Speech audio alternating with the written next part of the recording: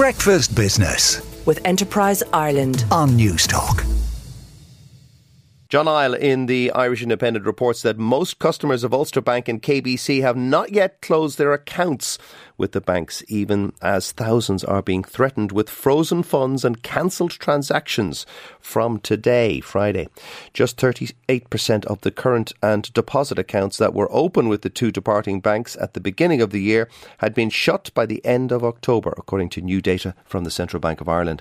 Although the three remaining domestic retail banks opened 800,000 new accounts in the last 10 months, twice the typical number, there are nearly as many customers that haven't migrated or closed yet.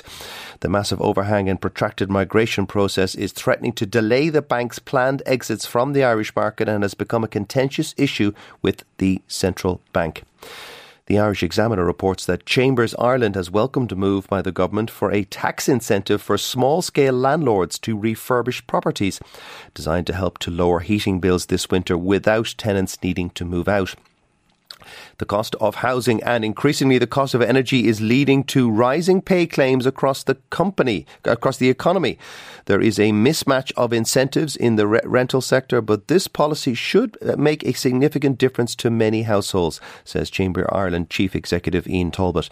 Finance Minister Paschal Donohoe said the tax credit for landlords will allow for retrofitting spending of up to €10,000 for each property to a maximum of 2 properties owned by the landlord. The Financial Times says that US stocks roared ahead last night in their strongest day in more than 2.5 years, with investors emboldened by inflation data that show decelerating increases in consumer prices and set the stage for a slower pace of interest rate rises by the Federal Reserve. Wall Street's benchmark S&P 500 gained 5.5%, while the tech-heavy Nasdaq gained 7.4%.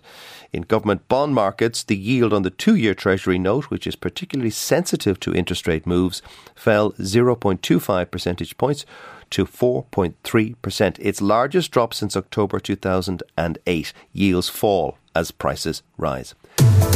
Breakfast Business with Enterprise Ireland on Newstalk.